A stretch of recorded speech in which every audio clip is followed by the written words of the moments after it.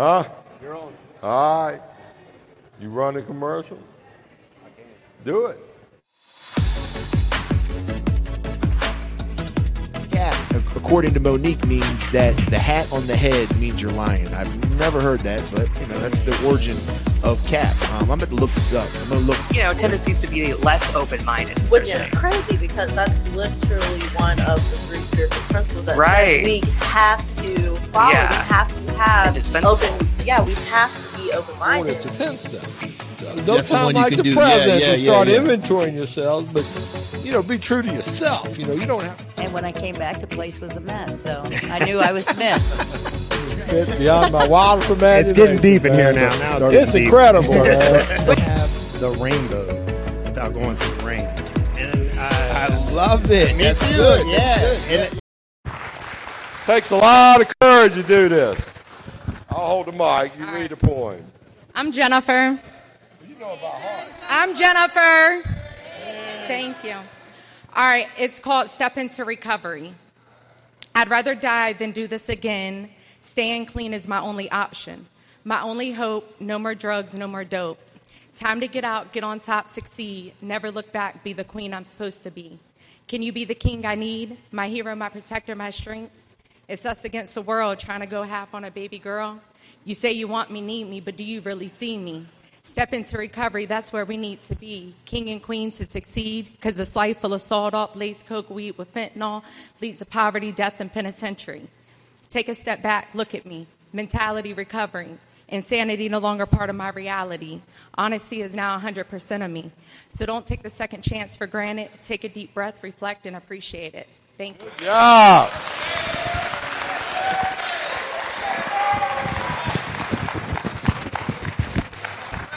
Not bad, huh? One of the benefits of having a lot of time on your hand, you can get a good poem out.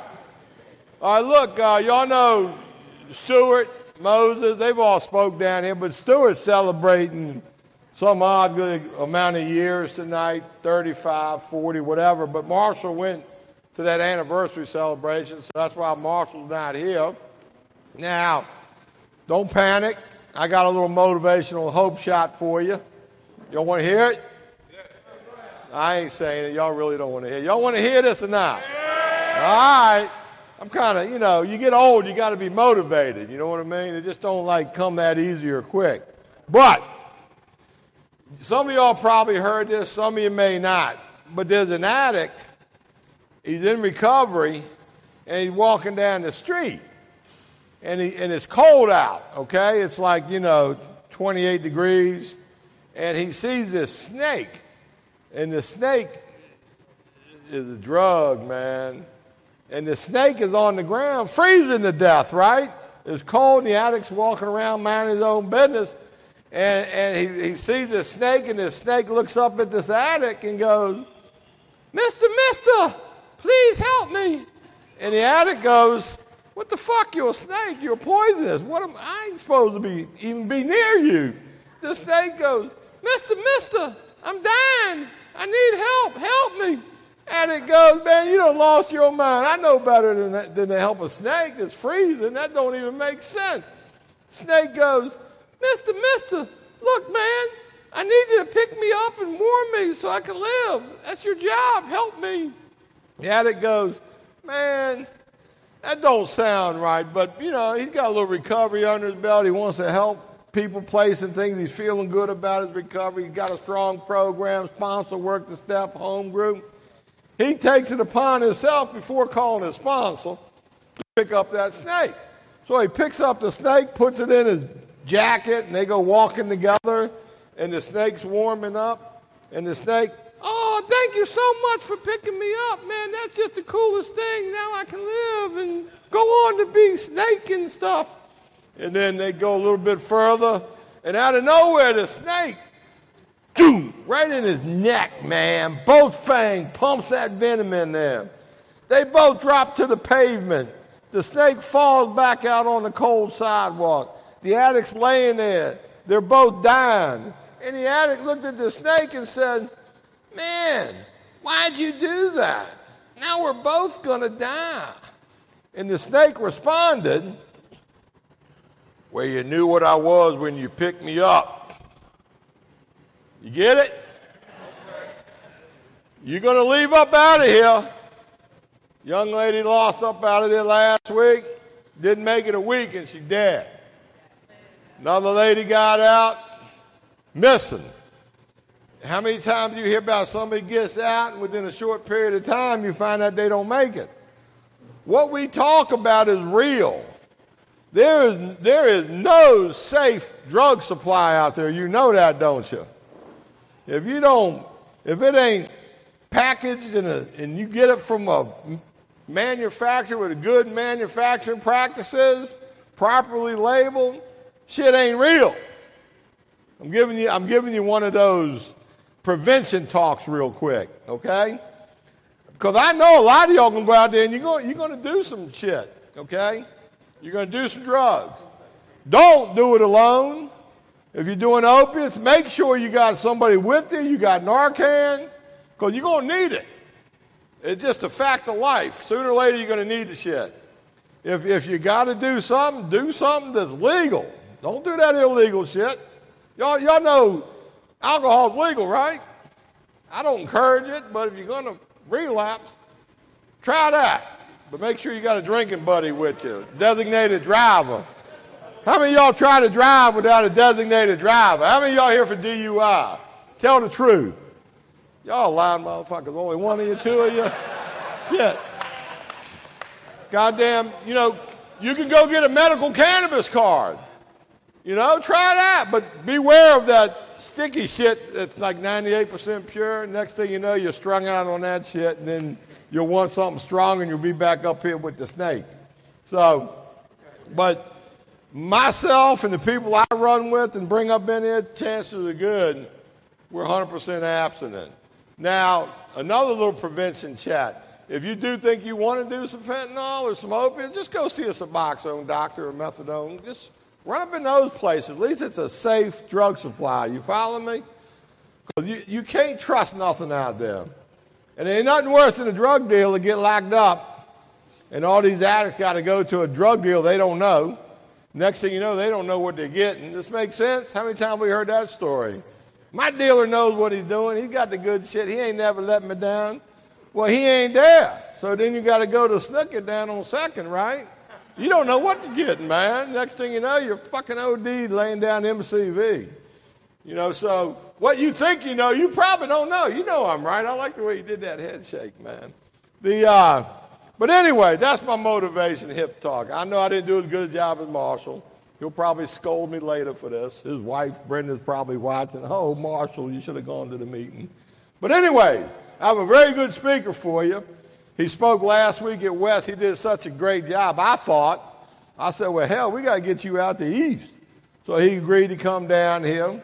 And I don't know if you know it or not, but it takes us about an hour to drive out here and an hour to drive home. So, we love coming out here. You guys are respectful. The ladies are fine. I mean, y'all do a good job paying attention. It motivates us, okay? So let's keep our winning streak going, all right? So let's give a warm Jail East welcome to Hakim. Come on up, Hakim.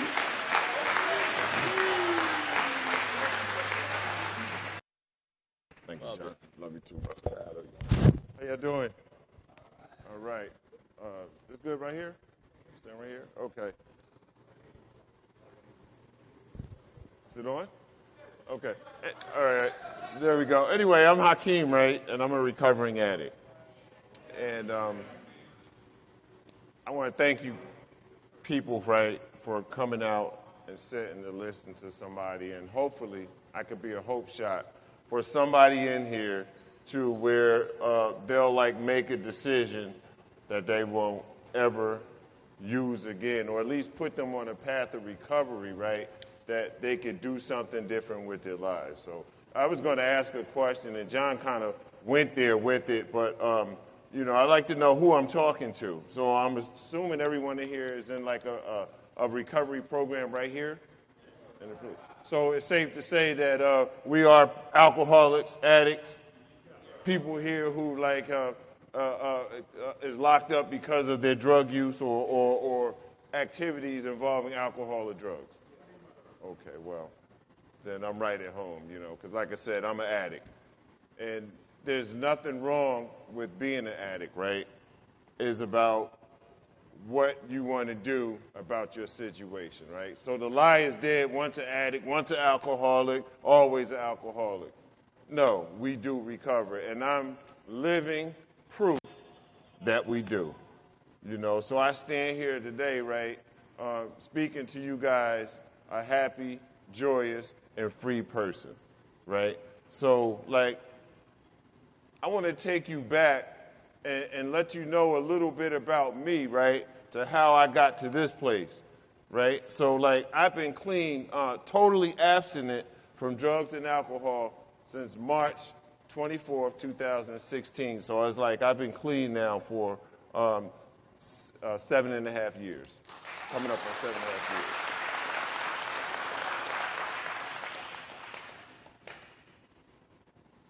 I'm glad today, so I'm going to do some recovery talk, and I'm assuming you guys know what I'm talking about since you're in a recovery program, right? So it's like I'm glad today that I can say that, like, I am most of us.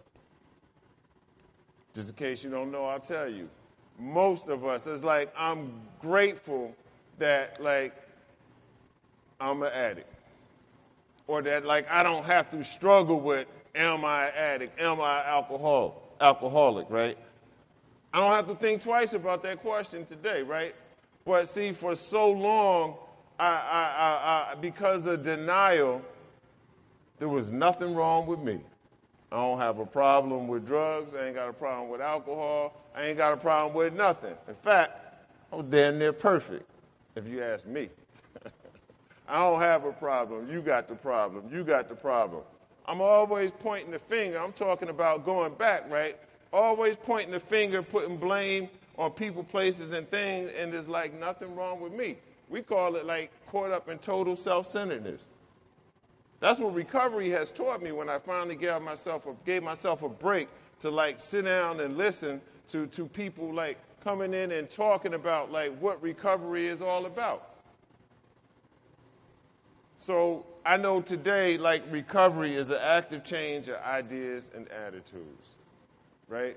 But see, when I first heard that, it went over my head, like I said, through my ear, one ear and out the other, right? Because, like I said, ain't nothing wrong with me. I'm not no damn addict. And I'm going to take you back, right? So it's like I was born in Newark, New Jersey. I grew up in New York, and my family was fortunate enough to like have good jobs and stuff like that, and we moved like right outside the city in the suburbs, going towards upstate New York, right? So it's like I'm just talking about me. I like school. I played sports. I come from a structured household. I liked school. I went to college. I was the first person in my family to go, and it was like I was like the poster child of my family, being the oldest, right? Because other family members, like being from where I'm from, they never afforded the opportunities that me and my siblings was afforded, right? You know, when summertime came, they would come to our house. We wanted to go to where they were. We wanted to go back. But, you know, it didn't turn out like that, right? So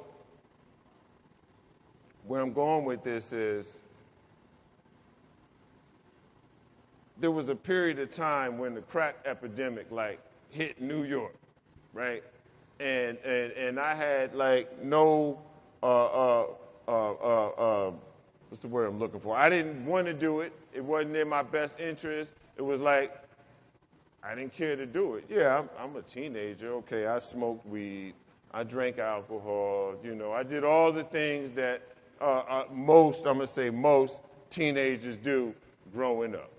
For whatever reason, peer pressure, because you wanted to do it, you know, whatever. I did it to fit in, right?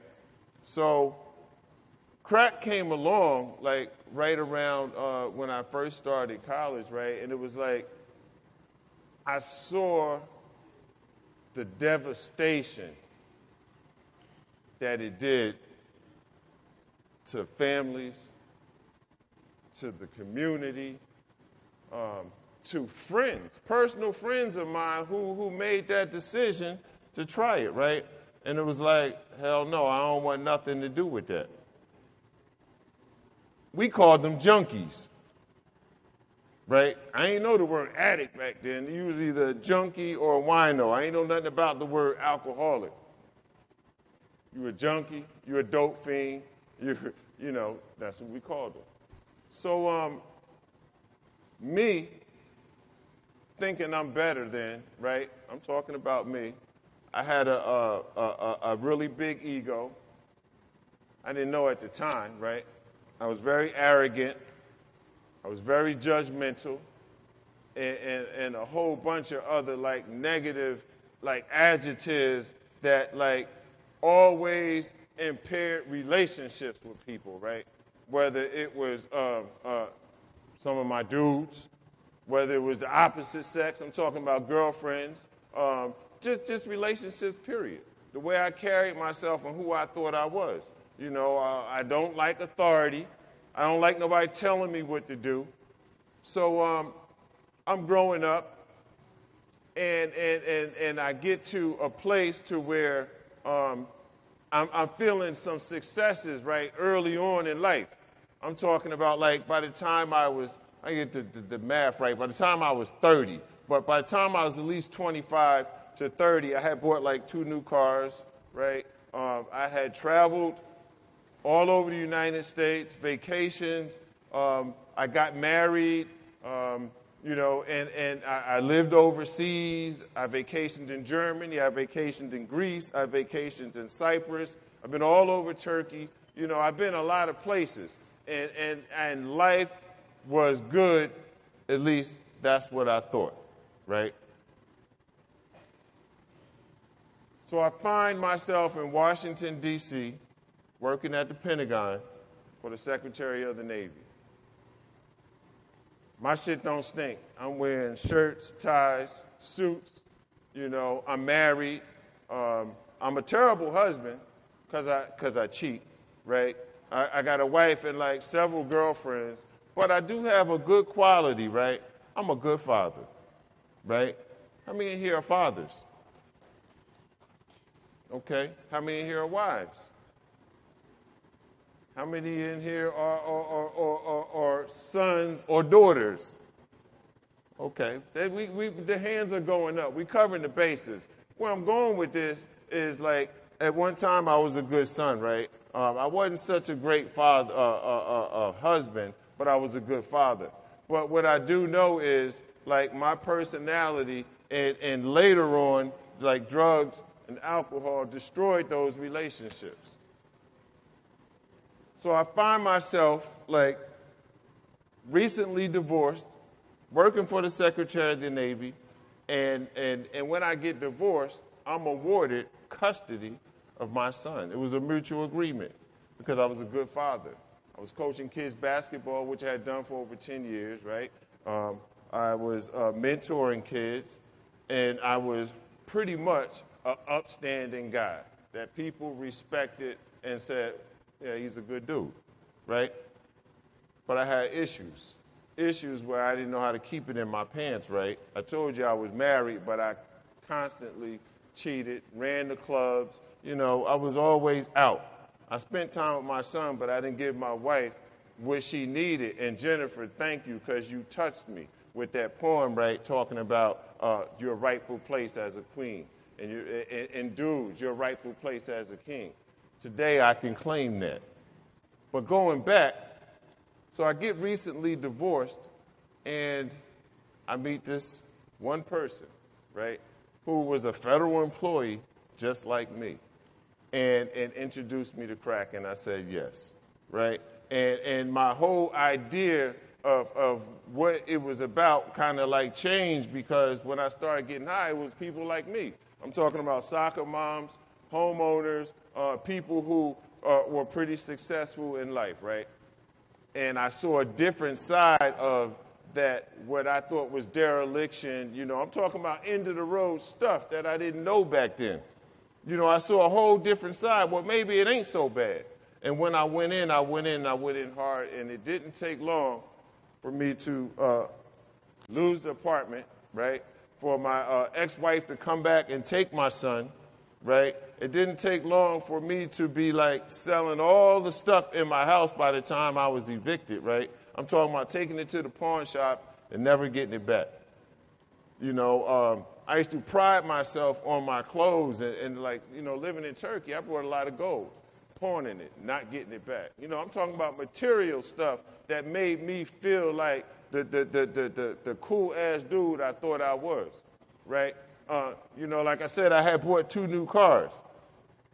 Fast forwarding, what brought me to my first introduction to recovery, right?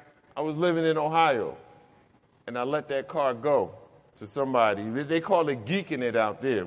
I think they call it pawning it out here, because I did it here in Richmond too, right? And I didn't get that car back. But getting to that point of letting that car go, I had the house go, or had the apartment go, had all my stuff go, and my wife took my son back, and I'm ass out. So I moved to Richmond, Virginia. I get a job. I got skills. I get a job. And I'm clean for a minute, long enough to get this job, and I start using. And then my ex-wife at the time, right, because we were married twice, she tricked me the second time. Y'all can laugh. I'll tell you how she tricked me. But so she has to go overseas, right, for a year. And what is she going to do with our son? So she brings him to Richmond, Virginia, and I take him again. So I stop using for a minute. I get the good job again. I get a job as a manager, FedEx Ground. And I start using again. And she gets wind of it, and I say I'm not, but I am. She comes home after 6 months, and she gets this bright idea to put in my head, let's get married again. Because technically I have custody, right? She can't just take him to Ohio without going through the courts and stuff like that. And we get married. She goes back for 6 months, and she comes back. I clean up again. I stop using. She gets back. We go to Ohio, and we weren't there about 3 days before she told me she didn't want to be married. That was the only way to get my son, our son, like, with both of us, where she could, like, see him every day. And that kind of tore me up. I didn't know at the time that I'm going to keep going back and forth, right? I didn't know that I had an issue with relationships. So she drops this on me. I try to stick around. I run back to Richmond, Virginia. I get a job again. I leave my son there. I can't deal with this, right? I come back to Richmond, Virginia. I get a job again, a great job. I start using again. To lose everything. I'm talking about just like the last time. I get the job. I start grooming myself again. I'm getting a check. I start buying myself clothes. I start smelling my ass, and I'm good. Not yet quite knowing that drugs is the problem. We got a question we asked in recovery. Could it be the drugs? No, it ain't the drugs. There's nothing wrong with me. I can stop whenever I want. My track record shows that I can, and for all purposes, I did. Long enough to get the job, to get the girlfriend again, to get whatever it was that I was searching for, only to go back to the same place of using again. So I start using, and the same thing. I lose the job. Now I don't have nowhere to go. I run back to Ohio. She lets me come and stay with her. I get the job. Again, I rent a townhouse, and she sees I'm doing good, and she says, your son can stay with you. It's best he be with his father. I am a good father, as long as I ain't using, right? I'm talking about the dad, like I said, that used to coach his son, that the same dad that, like, I can cook, used to cook for my son. The same dad that went on all the school trips, the same father that would chaperone the other kids, But when I started using, it was the ramen noodles and the cakes and the quick fast food. And I ain't talking, wherever there's a coupon, that's how I'm feeding my son. So I'm back in Ohio, right? I rent this townhouse, and he's going to come and start the school year with me when the summer is over. It didn't take me long to get in that vicious pattern again of spending all my money using it, and I get evicted from this townhouse that I'm renting in less than like 4 months, because I think I paid rent once. Yeah. Rent-a-center furniture, all that's going again. I don't need it anyway, you know. So she allows me to come back into the house, you know, and stay there. In the meantime, I'm still getting high, right? And there's a problem. And that brought me to where I found myself 3 o'clock in the morning in Dayton, Ohio, downtown, watched the dude drive my car by and didn't stop to bring it back. I had to call her, my ex-wife, 3 in the morning to come get me. And she said, that's enough. So I get in the phone book, I'm making phone calls, and I still got insurance through the job that I had just lost again.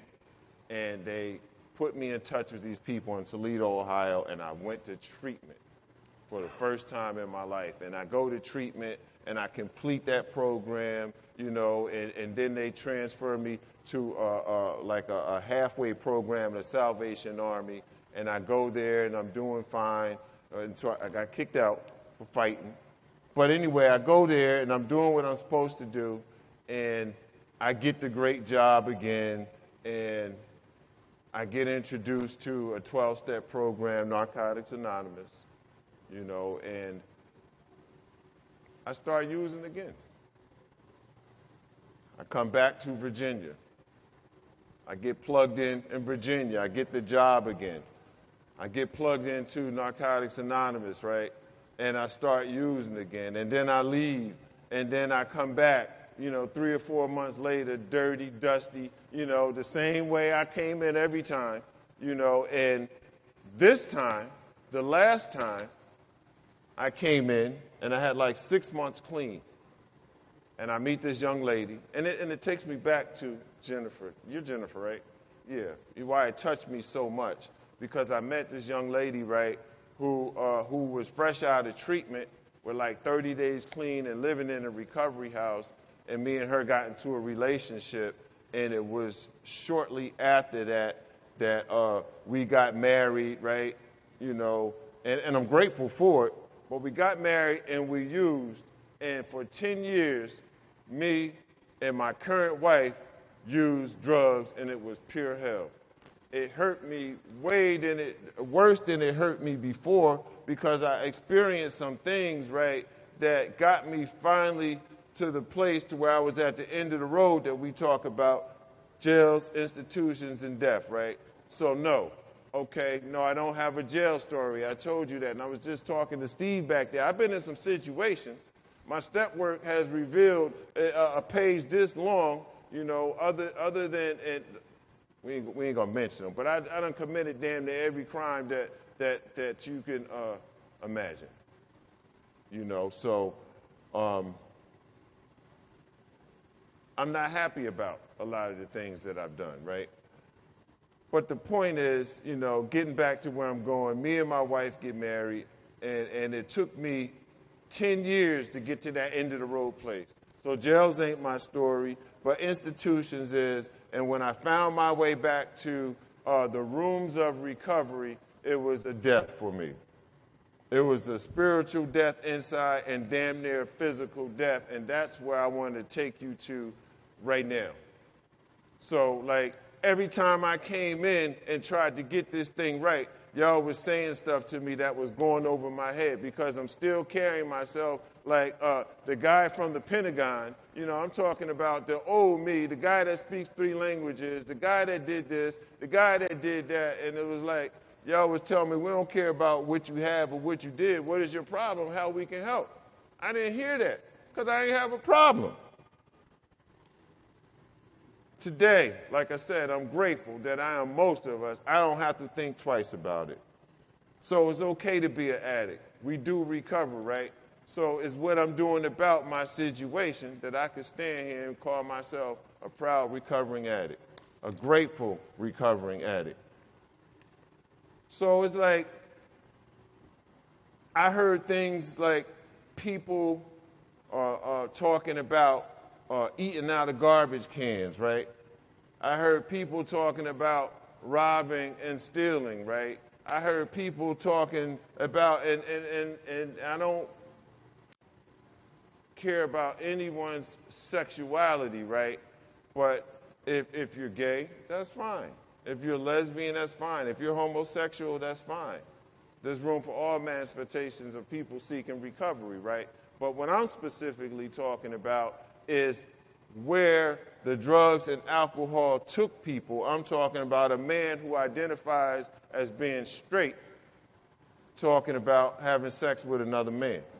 I'm talking about the woman who identifies as being straight, but having relations with another woman, not because that's who they were, but because the drugs had compromised them and took them to a place that they did whatever they need to do to get one more. Right? So I'm talking about those yets. No, I'm not a homosexual man. I'm heterosexual.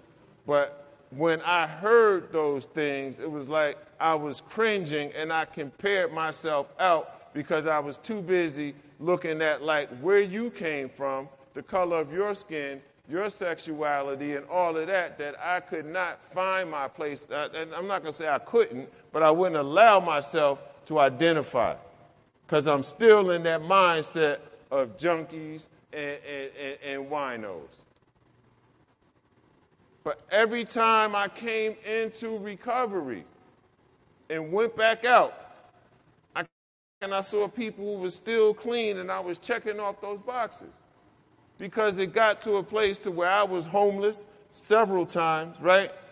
No, I didn't physically go in a garbage can and take a burger out, but I used to camp out behind the food line waiting for them to throw away food that was spoiled or about to expire to take home to feed my wife, right? I would go up into stores and steal steaks this thick, and I'm so hungry, my stomach touching my back, but I don't have the audacity to split one with my wife because I got to get one more. I'm talking about like to get one more. To where how do I say this delicately without not you getting what it took me to? But like having oral sex with a woman, right? And it wasn't the best or the healthiest of conditions. But I did it anyway because she had the drugs and I needed one more. It was that brought me to understanding that we're more alike than different because I remember how I felt. I remember the shame and guilt and how I compromised my own value system, right, or how it made me feel. So what I'm trying to say is I ain't no better than you. Throw out the goddamn college in the languages that I speak or where I've been, right? At the end of the day, we all got different stories. We all come from different backgrounds. Some of us more fortunate than others. But at the end of the day, pain is fucking pain. Humiliation is humiliation. Degradation is degradation. All that stuff that comes with using drugs, abusing drugs and alcohol, I finally felt because it ain't what you did, it's the fucking feeling inside. So at the end of the road, right, I didn't have the courage to kill myself, but I didn't want to live in this world. So that's why I say the end of the road for me was a spiritual death. And I'm going to take you to the last day that I used. I found myself living in a house with no running water because I ain't paying bills. I'm doing what I always did. I got to go to get high. No electricity, no water, no heat. Luckily, it was warm out, but, and I ain't have nothing. Bed bug infested. Mad at my wife because she don't want to stay there with me. I'm talking about being reduced to an animal level. I'm talking about being comfortable with it. I remember living in Ohio and sleeping on different people's floors and living in a rooming house or somebody else's rooming house and mice running around the floor all night and how comfortable I got with that. But yet I'm not identifying that I got a problem. So the last time I used, right, I'm going to go back a little bit. I owe the federal government thousands of dollars. I was being garnished twice in active addiction. I still got high. We were some of the most geniuses people when it comes to getting some drugs, right? But look, going back, it finally caught up with me when me and my first wife I was talking about went through a thing and we both filed taxes and somehow I got bump head, but I got the bad end of the stick, John. So I'm paying this and I'm paying garnishments from an eviction. It was like back to back, but I'm paying two at one time, right? And student loans. That was the main one. The student loans was hitting me at the same time as back taxes from when me and my ex-wife filed taxes, right? So I didn't file taxes. I'm not filing, you going to take it. But something good came out of it. Finally, them garnishments were paid off, right? And I had filed income taxes for 5 years, 4 previous years, and the current year, and I got all this money, right? I'm talking about, this is part of that pattern of going up and coming down, going up and coming down. So I take that money, and I go buy me a Cadillac CTS, right? In 2014, it was like 2012, and it's like, I'm good. I'm popping my collar. I got this great job again. I had gotten a CDL, and that's the only way I got it, because I had that lump sum of money. I couldn't save 2 nickels, because it's all going to get high. So I go buy this car, and I'm thinking I'm doing well again, and I'm getting high with this group of people, and they calling me Big Keem, and I'm feeling like I'm real important, I thought they were my friends. I know they weren't today. Some of y'all might have been there, right? Friday come and your phone blow up. Oh, they got the bomb. They got this. They got that. Playing their part. So anyway, I end up at this house. And I go in. Funky, smelly, dirty, uniform on, right? Because at the end of the road, I'm pilfering through dirty clothes to see which one smells the best to put on, or I should say stink the less, right? So I show up at their house, and I get there, and we're waiting because, the drug man ain't never on time. But you know how it goes. You're going to wait. When you think it's good, you're going to wait. And I put my head down on the table, and they said, "What's wrong, Big Keem?" And I said, "I'm tired." Now, what they thought is that I was tired because I had been there the night before till like 3 o'clock in the morning, and I got to go to work at 5 in the morning, and I haven't had the proper rest, and I'm driving this truck around all day, and here I am right after work, I'm right back in their house. But what I realized is that I wasn't so much as physically tired, but I was tired, brother. I was tired. I was at the end of the road and didn't even know it because I remember, I'm talking about my current wife. Now, mind you, she's an addict too, and we used to compare who got it worse. She used to say, "You ain't going to never stop." But I'm thinking back, and I'm still writing old information like I told you. Yeah, I had periods where I stopped, but I couldn't stay stopped. At the end of the road, I actually couldn't stop. I wanted to, but I couldn't. I couldn't stop. I could not stop spending my whole fucking paycheck up. I done told myself 1,000,000 times, I'm not going to do it, I'm not going to do it, I'm not going to do it. And I'll go through work and I'm having a good day and I say, not today. But as soon as I get off, I got to get that 22 ounce. And then I'm off again, off to the races. It got to the point they give me whatever I want. I was owing my check out. So I'm sitting in this house and I say I'm tired. And the drugs finally come. And I take this mega blast. And the first thing that came to my mind was, damn, that shit is good. I got to get some more. I got some more on the table, but that's the first thought. And then God did something for me that I couldn't do for myself. Because I got a bell ringer, right? And I felt it. And I could hear them talking. Oh, he got that. Oh, he got it. Y'all heard the language before. Oh, he got that one. Break us off, King. Break us off. But I'm sitting there in a stupor, right? And I could hear them talking. And it went from, damn, I want some more, to where my body started feeling very weird. And I had never felt that way before, right? And it was like I felt death coming upon me. And I knew that if I continued to smoke anymore that night, I would have killed myself.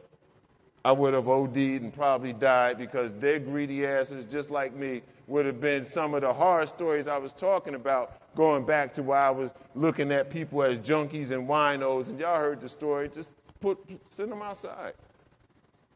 They didn't care enough about me to where if something happened to me, they was going to, like John was saying, make sure you take somebody. They didn't care about me like that. Hell no. So I took this hit. And I'm in a stupor. And it went from, I want some more, and this is what I heard. Now that you got it, what are you going to do? And I could still hear them in the background talking. And what came out my mouth was, I'm done. See, I went from, I want some more to I don't want no more, because I realized that was the feeling. Right? We're talking about feelings that I was talking about earlier, with identifying them. But that was the feeling that I felt the first time I ever smoked crack cocaine. And I realized I had been chasing that feeling for 15 years. But it didn't feel right. It went from feeling right to, damn, I don't want no more. And I got up and I smacked it across the table. And dude's wife is down there trying to pick it up. And I'm like getting up. Wait a minute, Keem. Where you going, Big Keem? Where you going? And I'm trying to get to the door. I'm trying to get the hell up out of there. Because I didn't feel right. I felt life, energy, spirit being sucked out my body. And this is when they first started talking about fentanyl. I know today, it didn't get lab tested, but that was in it. I ain't never took no one hit and it did that shit to me before. I don't know what the fuck I was smoking, right? So dude let me out the house, and I sat in that car that I was just talking about that I bought, and I left this out, that had been repossessed twice in 4 months. Yeah, because I don't pay bills. I got to get high. I got in my car, and I cried. And I cried, and I cried, and I cried. And it seemed like I cried forever. But what I knew, what those were tears of joy, I was done. I drove home, and I woke up my wife, and I told her, baby, I'm done. I ain't getting high no more. I love you, Kashonda. You know my wife. I told her I'm done. And she cussed me out. Like I said, she know. She called me all kind of expletives and names and stuff like that and said, motherfucker, you ain't going to never stop. You done said that before. And I took a page out of her book and I said what she always say. I'll show you better than I can tell you. I didn't go to work the next morning. I'm so grateful that the seed was planted in the fellowship that I belong to, Narcotics Anonymous. Don't matter which one you get into, it's some 12-step program, right? Alcoholics Anonymous, Narcotics Anonymous, shit, there's other pathways to recovery, but I'm so grateful that the seed was planted in that fellowship that I already knew where to go. And I went and I picked up a white key tag, and I saw a brother there who was a sponsee brother from years ago. And when I picked that key tag up, he hugged me and told me he was glad to see me, that I don't ever have to use again. And he said, what are you going to do different? Because people had seen me go from Virginia to Ohio, back to Virginia, to Ohio, and back to Virginia. And that's what he asked me, what are you going to do different? So enough about all them drugs, right? I just wanted you to know how I got here. What brought me here? I finally got to that place, like I said, those feelings inside, to where it's the feelings. Standing in front of a mirror with a damn near brand new Cadillac, right, with a fresh outfit on, I finally save a few dollars to buy an outfit and get a haircut, and still not liking what I'm looking at in the mirror. That's a terrible feeling, man. I don't ever want to feel that shit again. So I'm grateful to be able to put on some clean clothes, right? I'm grateful to be able to spend money on myself. I'm grateful to be able to go out and eat what I want to eat. I'm grateful for all of what life has to offer. And it's all because I gave myself a break and made a decision that I wanted to do something different. So I'm going to talk about what doing something different looks like for Hakim. How did I get to this point where I'm standing here hopefully being a hope shot to you ladies and gentlemen? I had help along the way. Some people who cared enough about recovery, right, that they helped me in this process. Sometimes I didn't like the help. Some of them knew me from before, my arrogant, combative ass, thinking I'm smarter than everybody that's around me because you're different, right? Dude asked me an important question. What are you going to do different? I'm talking recovery now. See, I'm the addict that came in that time after I picked up this key tag for the last time, that white key tag, and surrendered, that was throwing his hand up at every meeting. I'm sharing like Shakespeare, sharing about shit I don't know about. I'm repeating stuff y'all heard, but I ain't did no work on me. Like I said, recovery is an active change of ideas and attitudes. Yeah, I could stay clean. I could get clean. I'm as clean as I was going to get at 30 days. But I was missing the most important part, that any addict, any of you guys, any of you young ladies, any of you gentlemen can stop using. I did that. I believe that part. I got that hope shot. Lose the desire. I lost the desire the last time I used. God did that for me. I didn't do it on my own. I was never able to push my way away from that table. I'm going to smoke it all up till it's gone, and then when you kick me out, I'm going to go find some other means to get some more. What I kept missing was a new way to live. A new way to live. So I'm that addict raising my hand, talking about this and talking about that. And like I said, there were people along the way that helped me, right, that care enough about recovery and helped me see myself. And one of these dudes that been around for a while said, the same addict will use. Because I'm the one talking about nothing changes, but ain't a goddamn thing changed. I just did what I always did. Stop using for a minute. And I probably was going to head down that same destructive path of the disease, like getting on me, giving me a little bit of control, for me to think that I got all the control, to find myself in the same place again, sitting on the edge of the bed with no control at all. So he told me, Hakim, don't worry about catching up. Just catch on. Just catch on. Just catch on. It's a simple program. I don't have to bring all that other stuff to it to impress y'all, so y'all see me as that dude from the Pentagon who anytime I ain't start using until I was 35 years old and all this. They don't care about that dude. I just told you, I understand at the end of the day, we're all the same. We're all the same. So I said, you know what?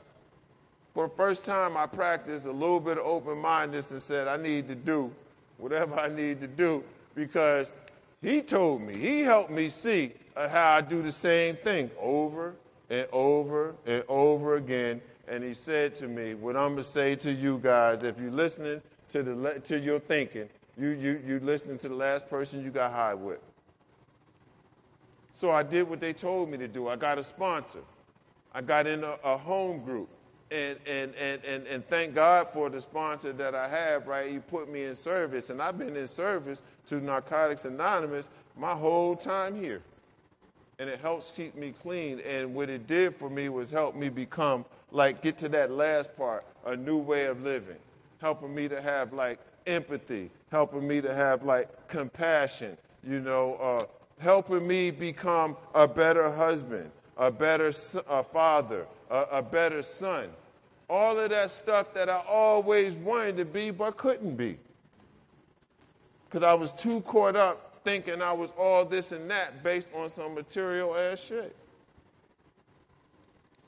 So I got a sponsor, I got a home group, I started taking suggestions, and I got into what they call step work. I built a foundation. I started letting people know me, man. I got phone numbers. I started calling people. People started calling me. And then I started feeling good about myself. I started fitting in, right? And at first it was hard because I told you I was combative. And my sponsor told me, right, he said, read the literature, Hakim. Get it in your spirit. And I read the literature. I started reading the literature. And he said, find yourself in the literature. And I found myself when I read Who's the Addict. And I started thinking about all that stuff I was talking about, them boxes that I was checking off, them yets, and how I was like, damn, I'm an addict. I'm an addict. So I finally had some acceptance of who I am, right, and was able to surrender. And in that process, right, of reading the literature and finding myself in it, I was able to find y'all. And when I found y'all, I found a God of my understanding. I found some inner peace that, there were some people who genuinely cared about me. Not when I get paid. you know how much money I got in my pocket. But they know I'm going to spend it all up with you. I genuinely found some friends, right? And in that process, like I said, doing the work, I've been able to do the things that they suggested, like practicing spiritual principles. I'm talking about to a better life, to that new way of living. So it's like today, and I want to quote something our literature says, right, in one of our recovery books. It says, when an addict, when we abstain from drugs, our lives steadily improve. I got evidence of that. Every time I stop, my life improved. But then it also goes on to say that, if recovery is more than mere abstinence, if addiction is more than mere abstinence, then recovery has to be more than mere abstinence.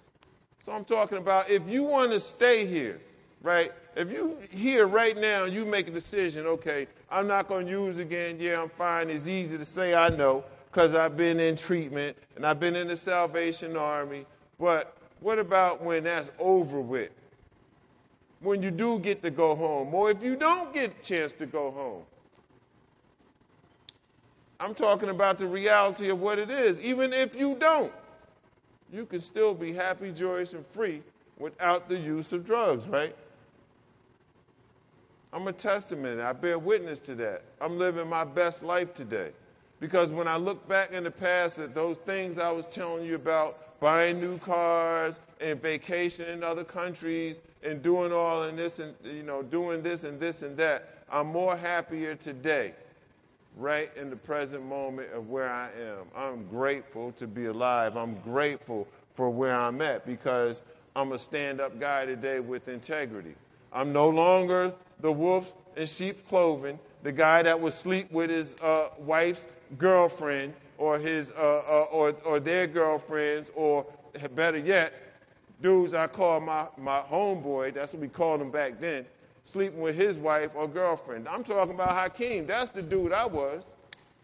That's me back then. Today I'm not. That's not me. I'm a loving, caring husband. The literature says, like, when the addict puts the drugs down and works a program, lost dreams awaken and new possibilities arise. I say that, and that's one of my favorite things because, like I said, I told you I was always consumed with the past, and this person that I created or who I thought I was always chasing what me and the ex-wife had that I wasn't even giving my current wife a chance, right? I'm talking about I'm not in the lost dreams. It's new possibilities. Today I have a recovery house that people come to as a sober living facility, right, that guys can come to and they can stay clean, and I'm able to pour into them and help them on their journey. I never thought I'd be doing that. I never even cared enough about the next person to even want to. But it was my own experience in active addiction that I understand today. I get it. And I don't want to see no addict die seeking recovery. Because we were just talking about it. Fentanyl, I've seen a lot of people die in the last couple of years, and I don't want to see that. I know I can't stop it. I can't control it. But I have the energy and compassion to, want to help. Sure, it is a opportunity to supplement my income, but I do far more than get money from people and what I give back to these guys. And I enjoy doing it. I'm saying that to say I'm not that self-centered, self-obsessed, seeking dude that only think about me. I'm not that dude that has to spend all my money up on somebody and impress them just to get them to like me. I can do stuff from the heart, man. And that's why I'm here today. I had something to do. Yes, a friend is celebrating. I had a long day. I got a lot on my plate. I got to go to the recovery house today. And the thought did occur. I'm talking about my honesty, which is call John and say, you know what, I can't do it. But that was the disease of addiction talking to me. And I said, oh, no, I'm going. Because I don't know what the outcome going to be like. I don't prepare for stuff like this. But maybe somebody, just one person, that's all, will hear something from me, right, that'll help them and refuel or charge their recovery process to where they want to do something different. So I asked y'all questions. How many are sons and how many are this or that? In my active addiction, living with my mother and being thrown out, like I love my mother, right? One of the things that I used to compare myself out with, when I would hear guys say they robbed from their mother, they stole from, that's not my story. I could never bring myself to do that. I understand, but I robbed time from her. I robbed some other things from her.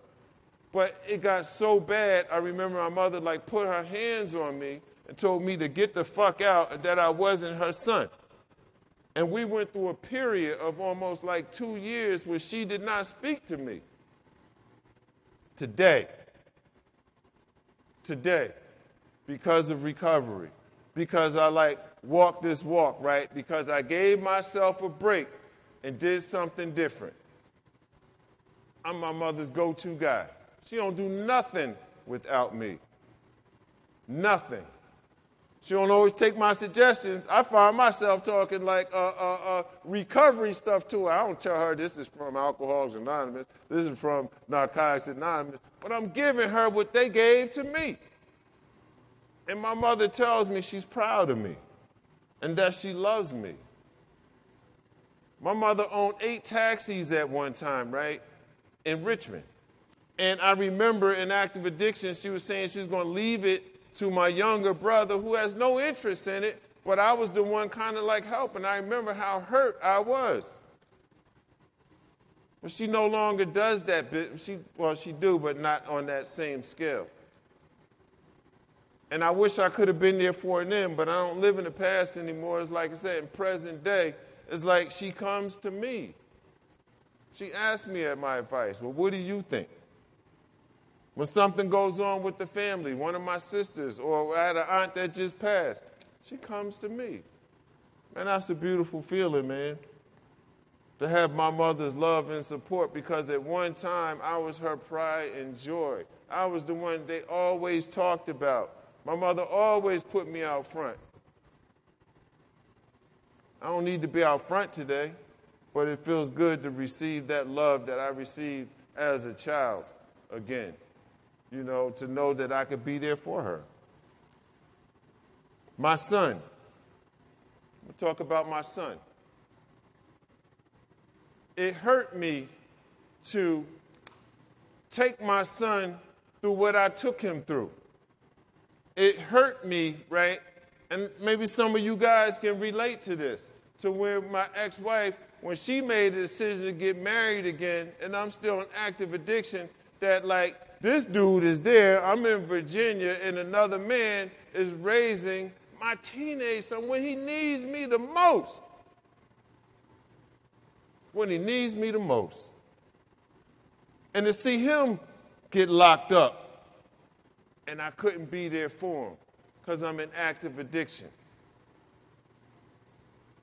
Now, today, I'm going to tell you a little more about that. About 3 years ago, I was at a convention in Ocean City.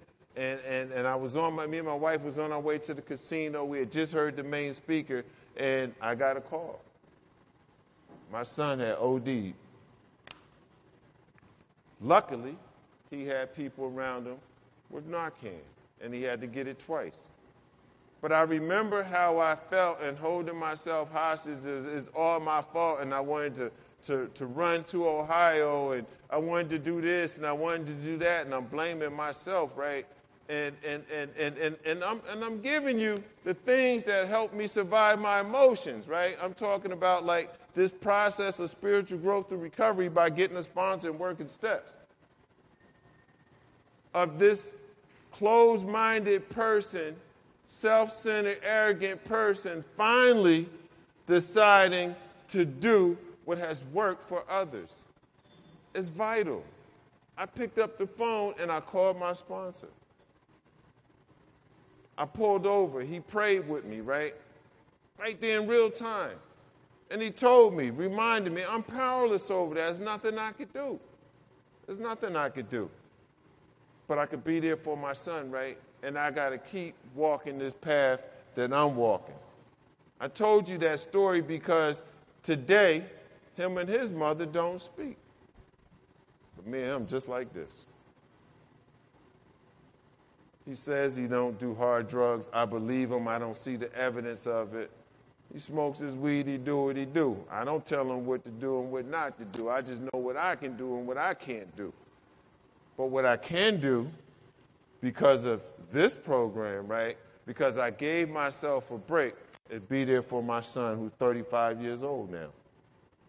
I'm talking about because I'm doing something different. I don't know if anybody here can relate to that, have a impaired relationship with your children, or ladies too. What I'm trying to get you to understand is that it's possible to rebuild those relationships. This program has given me the opportunity to rewrite my obituary. How many been to a funeral and they praising the guy or the girl and they say, oh, he was this and he was that and he was such a good person. It's just like when you look on the news. They was always good. No, they weren't. I've been to plenty of funerals. There's a bunch of bullshit. No, they weren't. But this program gives me the opportunity to rewrite that they can get up there and they can tell the truth. Yeah, he had problems, but that's not who he was. This is who he is. This is who he was. How many in here want that? How many in here want to be a productive member of society? It's possible. If you just give yourself a break, man. Get plugged into this thing Do something different. Get out your own goddamn way. That's what Hakim had to do. Get out my own way. Let some people show me how to do this. Let some people genuinely care about me, help me. Something I never could do. I've been into at least 2 or 3 fights. I'm talking about at meetings, almost fights. One was a fight. I'm talking about the old me because I don't want to listen. Because I'm bringing in that stuff of who I'm really not. I'm not no gangster. Yeah, I'm from New York. I know about all that street shit. But no, that's not who I am. I don't have to put up these defense mechanisms and acting like I'm all this or all that because I'm from Mosby or Wickham, wherever you're from. No, I don't. I don't hold myself hostage today because I allow people to love on me, man. And in return, that's where I'm at today. I'm in the business of doing that. And it feels good. It breaks my heart when someone goes back out. I don't give up on them because y'all didn't give up on me. It took me 10 years to get back to this program, and I'm grateful that I made it back by the grace of God, that I can stand here today and hopefully be a hope shot to you guys. So I don't want to keep on talking. I'm hoping y'all got something out of that. You know, we can become productive members of society. We can be good fathers. Hell, we could be good uncles. I'm a good-ass uncle. My nephew just had a birthday. I was able to go bless him with $50. It felt good. The old me wasn't giving $50 to nothing. Hell no. Y'all know. So we can be good uncles. We can be good nieces. We can be good nephews, whatever. If you just give yourself a break, and I want you to know whatever your mental state of being right now, I'm talking about mental state as far as feeling helpless or hopeless. I want you to know that I believe in you, right? This program works if you just give yourself a chance and allow it to work. That's what I had to do. I'm so grateful that I gave this program a chance. I'm talking about a recovery program, Alcoholics Anonymous, Narcotics Anonymous. I gave myself a break and let some people pour into me and help me build this guy up that's standing here talking to you today. Thanks for allowing me to share, and thanks for listening. Oh, good job. And I tell you what, I just heard Hakim 2 weeks in a row. It was better the second time, but it was pretty much the same talk, but I heard more. And some of y'all see my shirt on, right? My daughter gave me that for Christmas last year. She grew up, she's 31. I've been clean her whole life. She grew up in recovery, so she grew up in NA, but people say a lot of things about my dad, but he's definitely not on drugs, and she got me the shirt, so I thought that was pretty cool. But, you hit on a thought there, Hakim, and this may not mean a whole lot to y'all, but it meant a lot to me. When we're born, we don't choose our parents. Y'all can agree on that, right? Not a person in here chose your parents. But a lot of us got kids. My dad was an alcoholic, recovering alcoholic. And I remember growing up, living through the horror and nightmare of what I grew up in and witnessing what I witnessed out of my dad. But when he died a couple years ago at 90 years old, something happened along the way. He found Alcoholics Anonymous. And he was sober 45 years when he died. So I got to spend those last, 35, 36, 37 years with him. We both in recovery. And I can remember, I got 7 brothers and sisters. We had a beautiful funeral mass for them. They were Catholic. I don't know why, but we did it. But I did a eulogy. And I remember during the eulogy, I made it real clear to everybody, look, I couldn't choose my parents. But if I had it to do, I would have chose my dad. And a lot of y'all got kids that ain't been pretty. You got time left. So when your time comes, you want your kids to have that same reaction. I would choose my mom or dad all over again. And I know a few of y'all in the room. You know me. We've been around a long time together, some of us. I knew some of y'all when you had a full head of hair, it was nice and dark and whatnot. And I know some of your kids. And you know, I can imagine what they go through sometimes. So give it some thought. You know, you got time. And here's one more thought, because we got to close it out, because I got an appointment at 8 o'clock, and I got 45 minutes to drive to it. Think about the next time you got, because Hakim, you said a lot. In and out, in and out, in and out. Somewhere along the process, you got to tell yourself, you know, it'd be just as easy if I get out, work 3 part-time jobs, shut the fuck up, go to meeting, do what my sponsor tells me. You know what I mean? Give yourself several years and see where you're at. Think about that. You know, that's what you want to do. It ain't that hard to do. Now, the key to listening to your sponsor is get a good one. Right, Hakim? I'm sure you got a good one. I got a great one. I don't hardly have to talk to him no more, man. I mean, but don't think we didn't do a lot of work. I promise everybody in there, I can make this promise because I can do that. You're not going to regret being an old-timer in recovery. You're not going to regret staying clean. I can promise you that. But will you regret repeating this behavior again, ending up back here? I bet your ass you're going to regret that. So 100% of people I know that stay clean don't regret it. And 100% of people that repeat the same behavior again regret it. There ain't no 60, 40, 70, 30. It's a 100% swing. And then for you hard-headed people that ain't quite getting what I'm saying, drug use is like a shit sandwich.